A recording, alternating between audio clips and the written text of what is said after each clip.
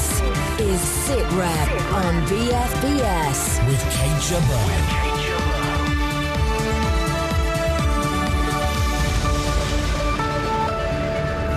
10 years in Afghanistan, but what's the legacy for British forces? America warns NATO allies that spending cuts will compromise security. There are legitimate questions about whether, if present trends continue, NATO will again be able to sustain the kind of operations that we have seen in Libya and Afghanistan. And the Tories talk defence post-SDSR.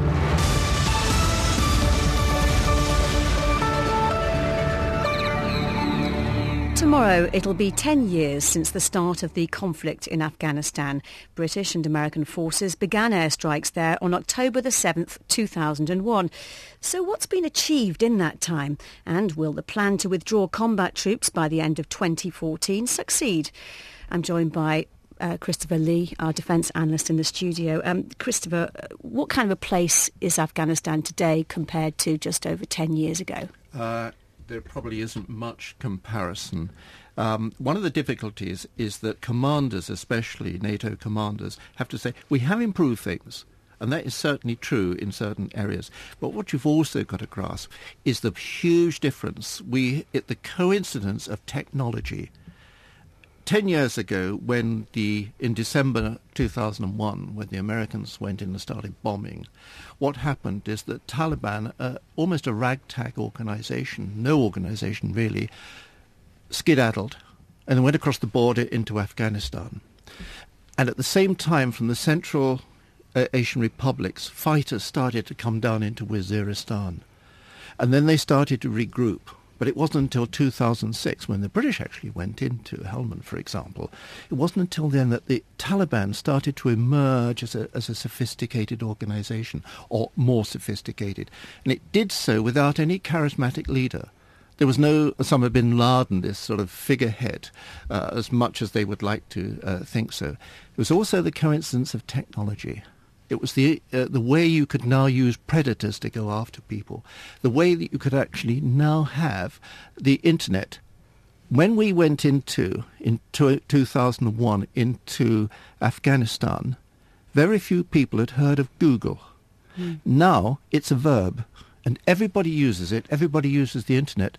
I'll give you one example. The Taliban now have the power, and they do it, to order the mobile telephone servers to close down in the mornings. And they do it, and that shows how they've advanced. Well, joining us now from Kabul is the BBC's Paul Wood. Paul, you've reported widely on the situation in Afghanistan to mark this anniversary. How strong do you see the Taliban being at the moment?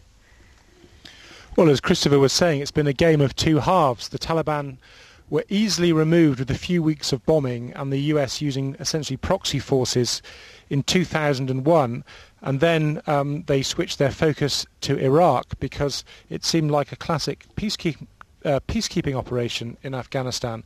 And then the neo-Taliban, the new Taliban, came back in 2006 or so, just coincidentally when Britain went into Helmand province. And the Taliban are being beaten back today, but they haven't been comprehensively beaten. And this is why I think military commanders and political leaders, both in Afghanistan and in London and in Washington, recognise now there is no purely military solution to the conflict. This has to be ended, as insurgencies have classically been ended, with some kind of political deal. It's also the case that this will be increasingly an Afghan war as we go towards the end of 2014 when transition takes place.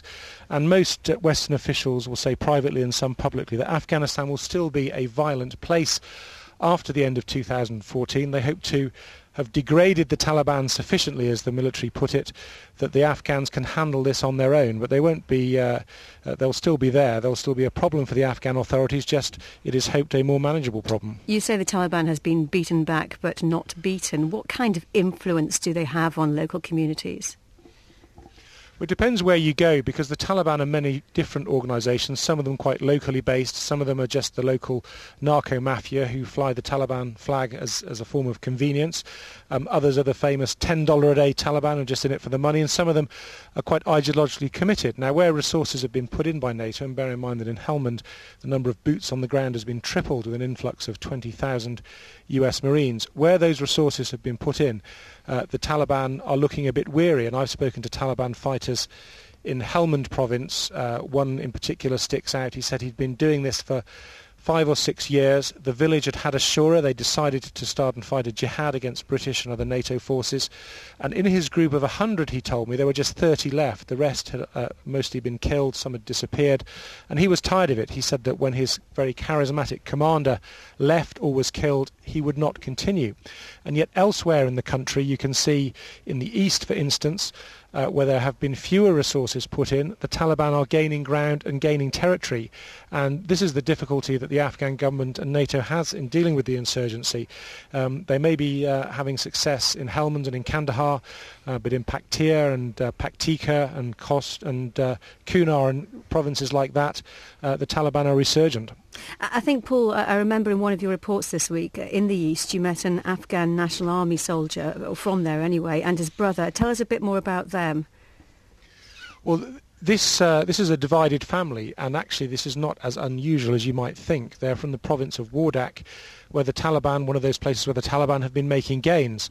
And it was quite an interesting contrast. The younger brother was the Talib. He was aged 20, had been with the insurgency since he was 16. And the older brother was 27 and had been in the Afghan army for 6 years. Now, you'd normally expect the dynamic in a traditional society like this to be the older brother in charge, very much calling the shots. But the older brother took a back seat, and while his very forceful, quite ideological younger brother was explaining how, when I asked him, would you be prepared to kill your brother, how the jihad might require him to kill his brother, his father, whatever it took, he would carry on this struggle. And the contrast with his brother was quite telling. His brother said, well, I'm just in it for the money. There's no jobs in Wardak. I draw my salary as a lieutenant, a second in command of a unit of 80. But really, when I go back to my home village at night to see my parents, it's the Taliban who control the roads. The Taliban have checkpoints at night. And I'm not particularly committed to this. I'm just in it for the money. And I think, although that's just one family, that kind of contrast is very worrying for NATO.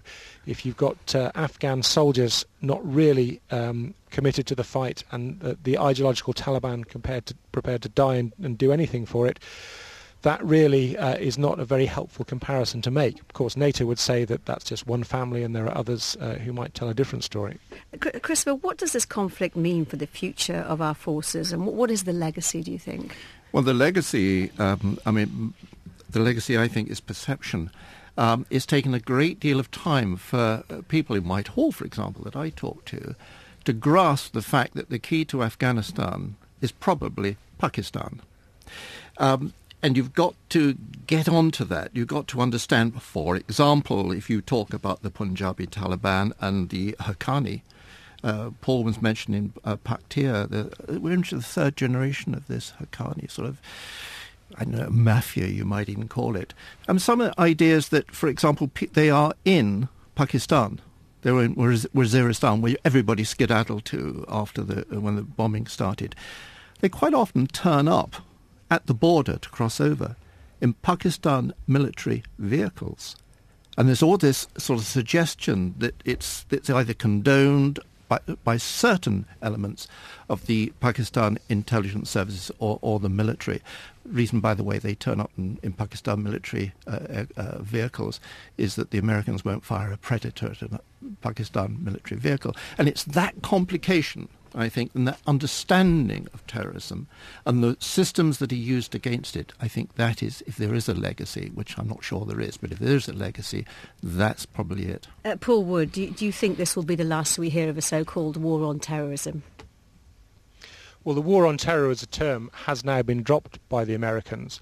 And as Christopher was saying, it's not just about men in caves. It is about relationships between states. And President Karzai has for a long time said that the international community is fighting the wrong war in the wrong country, and the address for what he calls terrorism is in Pakistan. Classically, you cannot beat an insurgency if you can't seal the border. And the Taliban has had safe havens over the border in Pakistan, able to go back there and refit, rearm, take a rest over the winter and then come back and fight. Now, the Pakistanis would say, well, we have lost not hundreds but thousands of men in the campaign in the tribal areas, and if we start beating them on our side of the border, they'll just go back into into Afghanistan. So this is a multifaceted and rather complex problem, but certainly Pakistan is one of the avenues of approach. The problem is if the Americans start to squeeze Pakistan, if they say, well, we're going to remove some of the billions in support that we give you, do you then precipitate a change of power there and a regime which is far less conducive to your interests than what exists presently? And that is certainly something that the Pakistanis are no doubt saying privately whenever there is criticism of them by the United States and others. But there is a feeling that some kind of momentum is building for some kind of showdown between the US and Pakistan. There's so much evidence of support for the Haqqani network and others from the Pakistani intelligence services. I think that is coming. All right, Paul Wood in Kabul, thank you very much for your time today. Well, as we've been hearing, a lot of things have changed in the last 10 years. British troops have been fighting in Afghanistan. In fact, a decade on, the army is a very different machine, since almost every piece of equipment has been upgraded or replaced in order to handle the demands of desert warfare. Will Inglis reports on the change in kit. 10 years ago, the Army and Royal Marines were still deployed in Kosovo and equipped to fight in Europe. With the start of hostilities in Afghanistan, out went the jungle pattern camouflage, and in came elements, at least, of DESIs. Colour Sergeant John Tyler says that at the time they couldn't see anything wrong with the old kit. The kit fitted well, it was fairly light, does the job. When we were wearing this in 2001, we thought we were going to be in this for a long time. Obviously with the progression with a newer rifle, the A2 come out obviously a year later. Yeah, we thought that was pretty much the best we were going to get for the time being. That change had been long planned to get over the notoriously poor reliability of the SA-80A1. But since then there have been even more enhancements. Royal Marine Colour Sergeant Jed Owens is part of the Infantry Trials and Development Unit in Warminster. They've worked on all the new kit, including the latest modifications to the SA-80. It's dramatically changed in appearance. Working from the front, we've got on the bottom of the weapon system the laser light module, which is part of the new Fisk Suite kit. We got the lightweight day sight, which is also referred to as the LCAM. Apart from that, the magazine itself is now polycarbonate, which pretty much saves half the weight on the soldiers and what they're carrying. To stand the frontline soldier of today next to his counterpart from 10 years ago, it's hard to recognise they're even from the same army. Gone are the black boots, replaced by desert boots, better suited to the extreme temperatures of the Afghan summer.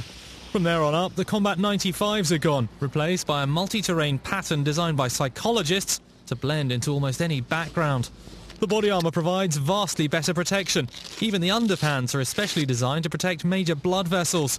It's all because the IEDs of Helmand are another threat altogether from the Soviet-era minefields of Bagram.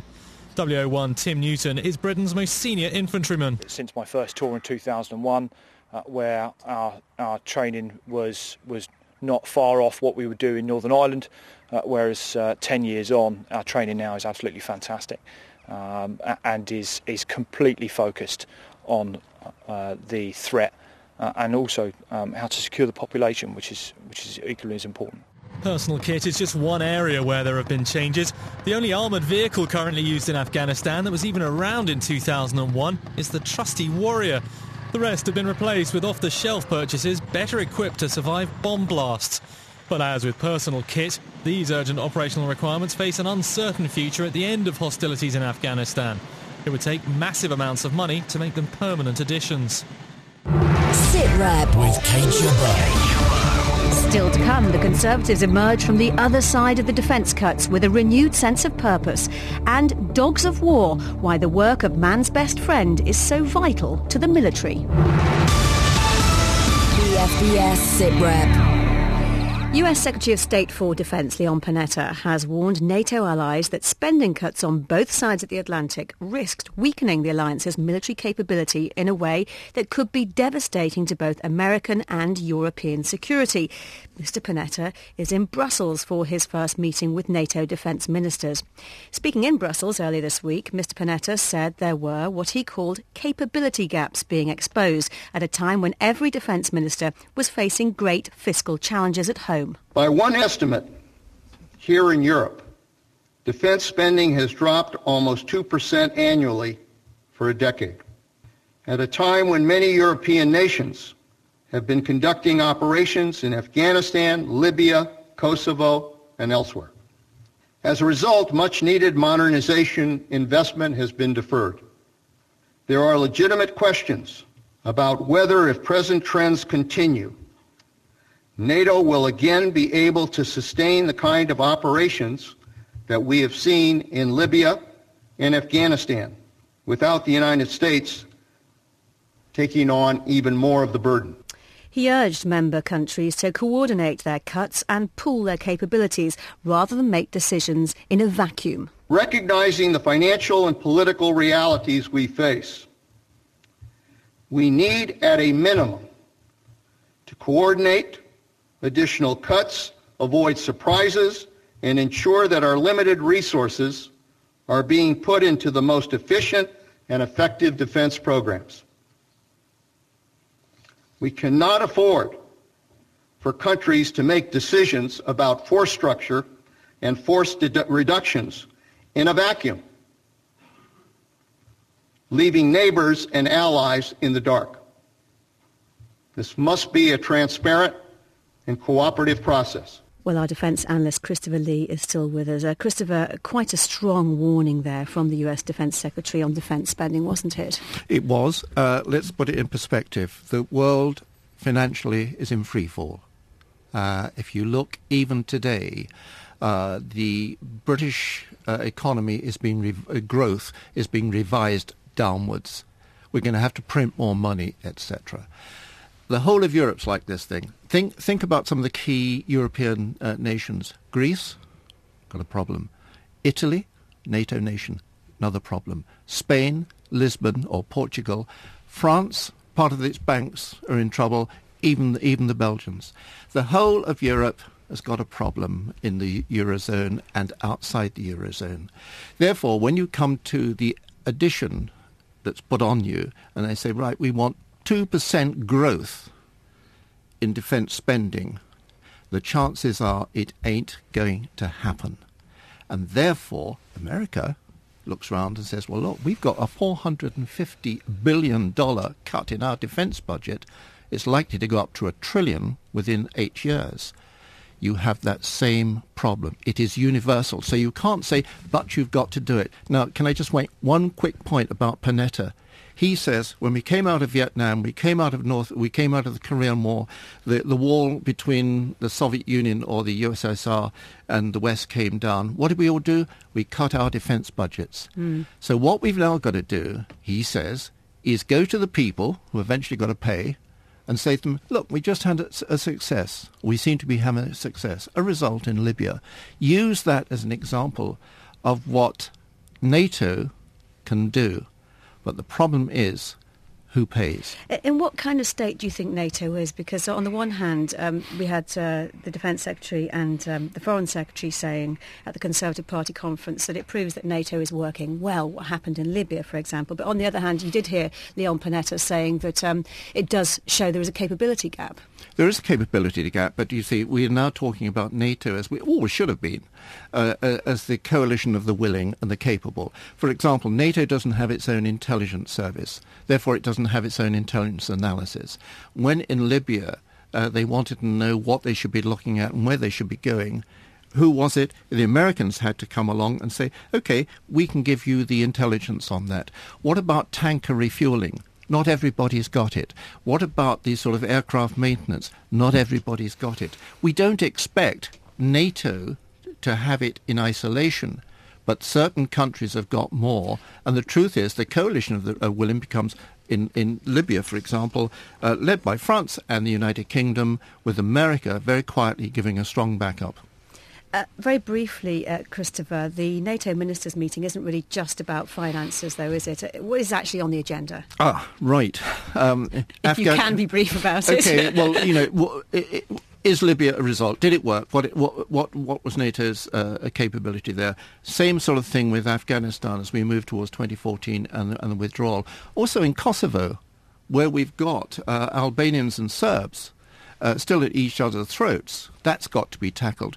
We've got a piracy off the Somalian coast. That's going to be tackled. But eventually it comes down to dollars, euros, and whatever other currency you're dealing with. Well, for more on this subject, let's just bring in James Blitz, the defence correspondent for the Financial Times. Thanks for your time today, James. It does all sound rather worrying. How much impact could this economic instability have on European security, do you think?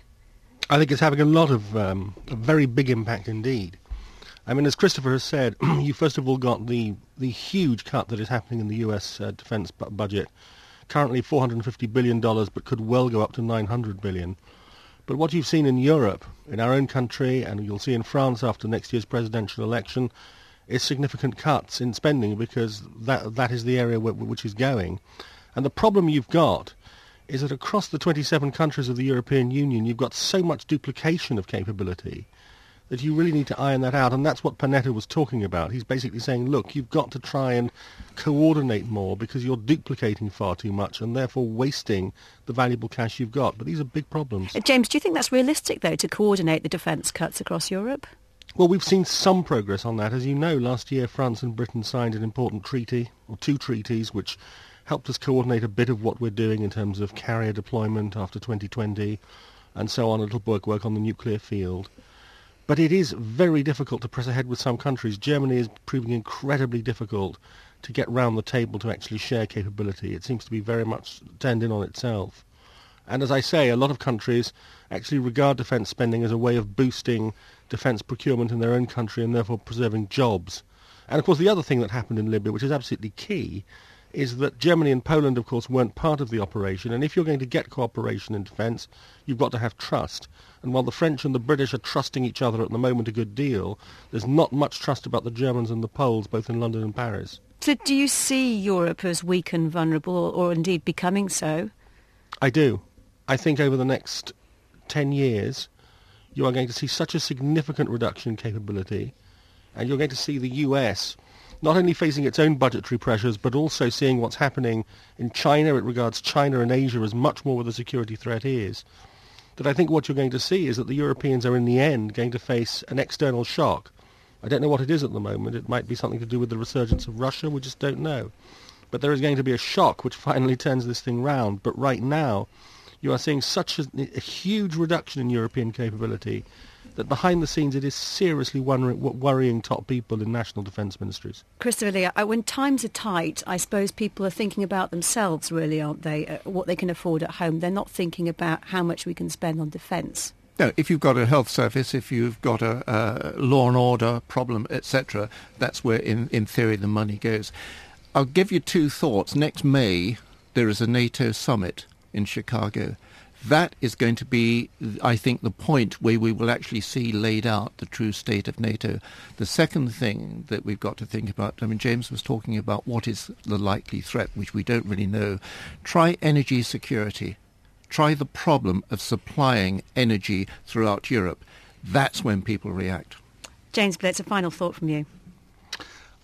I think, as Christopher has said, the real problem we've got at the moment is that government leaders don't want to address this issue of security, of common security threats. They're so worried about the euro crisis and the economic crisis that they're looking to the security agenda to keep things calm. But it can't really go on like that.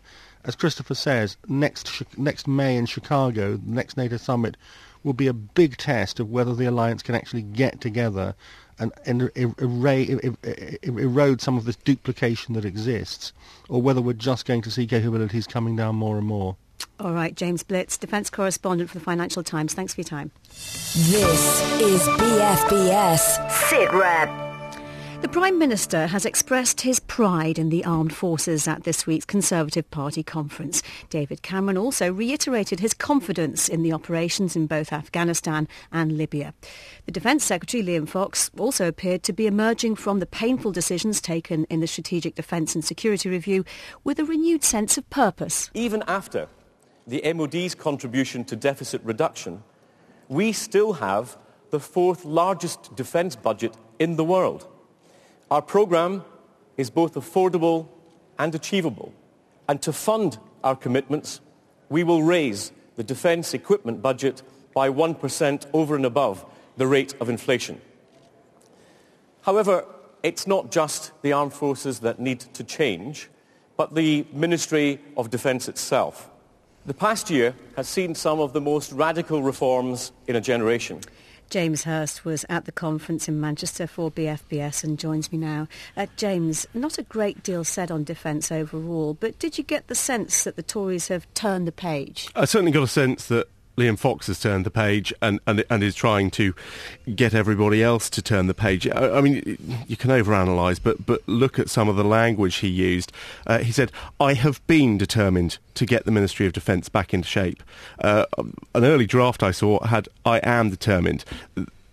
He is trying to give a sense that actually the work is being done. We have restructured the MOD, overhauled budgetary control, reform procurement.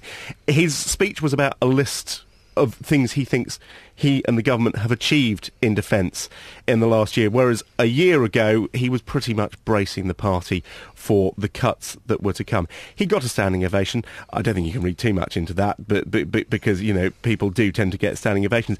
Talking to people in the conference, still some concerns, but no real dissent, no real sense of what were we thinking on defence cuts, and Liam Fox trying to move on. And yet it was widely speculated that the Defence Secretary would announce that he plugged that black hole in defence, and he didn't do that. He stopped short, didn't he? Yeah, I saw a report a week or so ago saying that he was going to say, in their words, "job done." Now, he certainly didn't say that. As I say, the language was, you know, we're moving forward. We've signed 27 defence agreements around the world, etc., etc. I am told that privately he is pretty confident that that black hole is down to single figures in billions from 38 billion, as they put it, that he might be even more confident than that.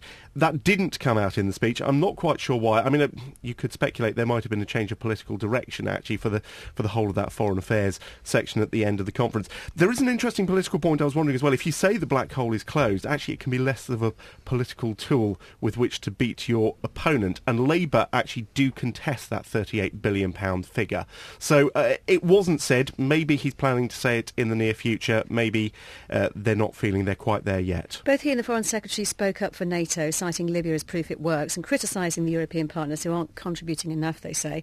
Are they desperate to keep America sweet? Well, I tell you what they're desperate for here. Not so much to keep America sweet, but to stop European allies pulling away from their efforts into NATO and focusing it on the European Union. That's what it was. That was where the big political attack was here, against those European nations who want a European defence headquarters.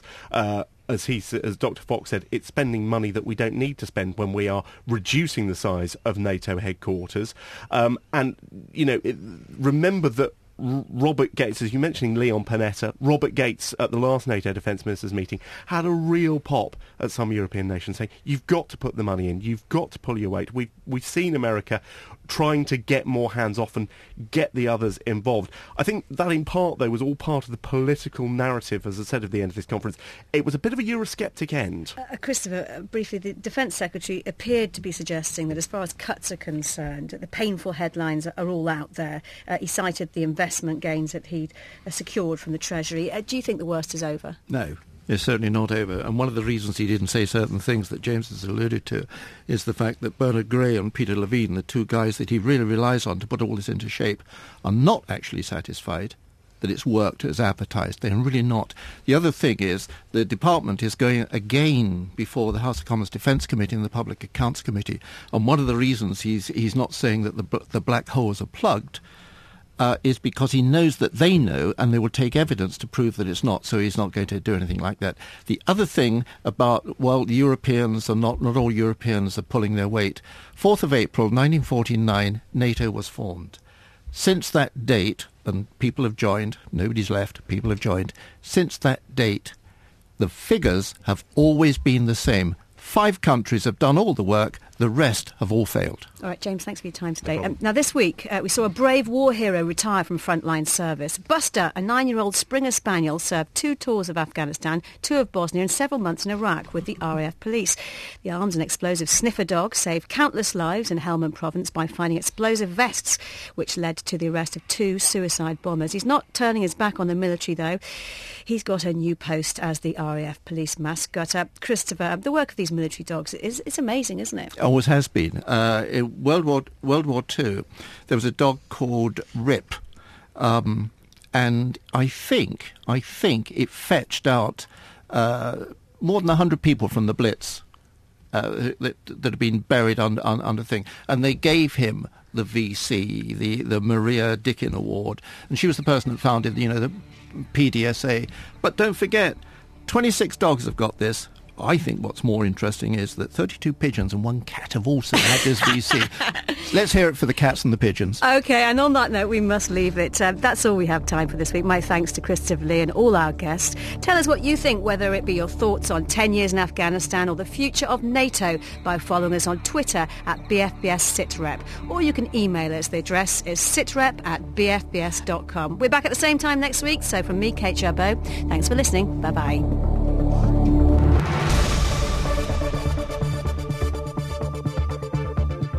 This is SITREP on BFBS.